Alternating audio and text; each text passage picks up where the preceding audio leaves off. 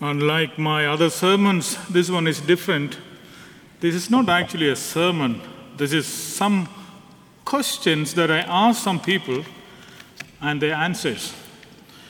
I remember my father many years ago, maybe I was the altar service age, 7th grade or 6th grade. Whenever I used to go to church and come back, he used to yell at my mother, asking her, "Why did you go and tell Father John about us?" And my mother would say, "I did not say a word." Then he would say, "How come he was speaking about us in the sermon?" So in case that you think that these questions I'm asking you, and you are the person giving the answers, it is your mere imagination. There's nobody from here, nobody from a Winter Park. So that's just a disclaimer. Now, Christmas is just a week or so, and we're all preparing. It's good to ask certain questions. So I phoned up some people that I know. O'Brien, who lives in Sheridan in Wyoming. I visited in September Sheridan. I met him there. So he's an elderly bachelor who lives alone. So I asked him, "O'Brien, how did you spend your last Christmas?" And he said, "Father, I spent it alone like I spent the last 8 Christmas ever since my sister died." So I asked him, "How did you feel?"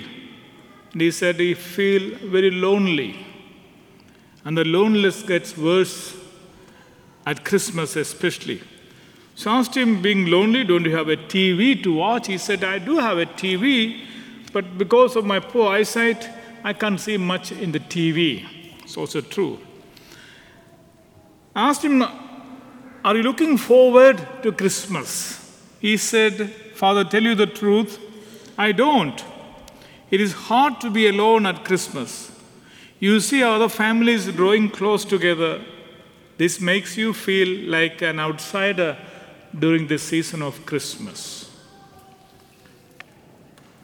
That is O'Brien. The next one is Caroline from South Carolina. She used to live in Florida, moved up a couple of years ago. She's a young woman, a mother and housewife with a young family. So I asked her, "Caroline, what does Christmas mean to you?" She was very frank. She said, "A mountain of extra work, Father. Cards to be written, presents to be brought, wrapped and delivered.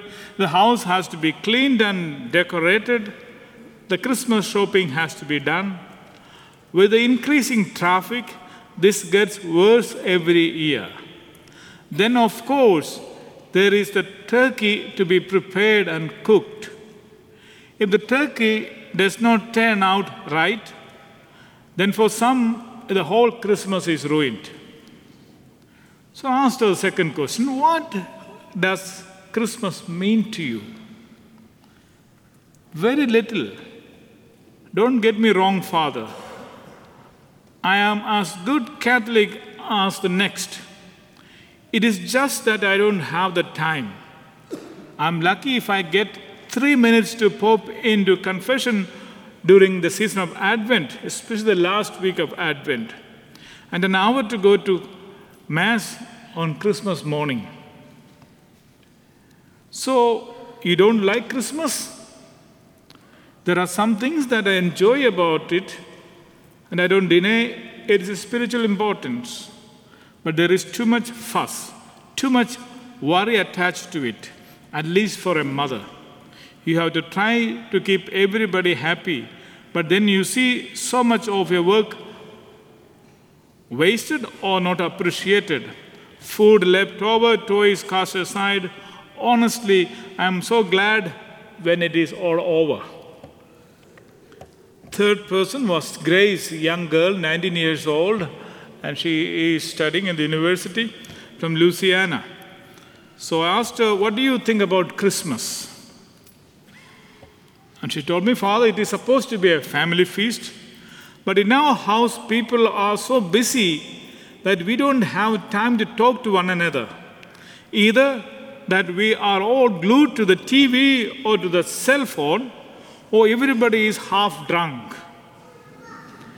Christmas is also supposed to be a time of peace and goodwill, but this goodwill hardly survives the morning and is rarely extended to enemies. For example, in our family, there is an uncle who never gets a Christmas card because of a fight that happened 20 years ago.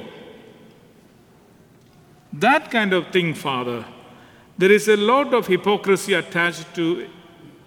And all this handshaking and exchange of Happy Christmas, if people really meant it, they would carry it over into New Year. Robert from Ohio, he works or is a member of St. Vincent de Paul. And I asked him, what is your view on Christmas? I think it brings out the best in a lot of people. We hold a special collection for the poor at this time, and we get more than we always look for. And I asked him, what do you do with the money? He said, we provide food and clothes for the needy families. We distribute a number of hampers to the poor. We pay for the home rentals for the struggling families, and that kind of thing.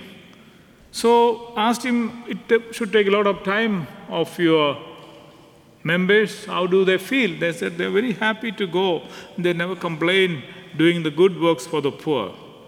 So what precise meaning then do you see in Christmas? And he told me, Father, when Christ came, he came poor. There was no room for him in the inn. We have to make sure that the poor are not forgotten at this time. Otherwise, there is still no room for Christ.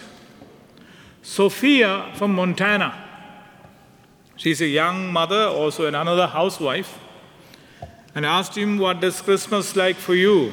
She said, lot of extra work to be done, but we try to share it out.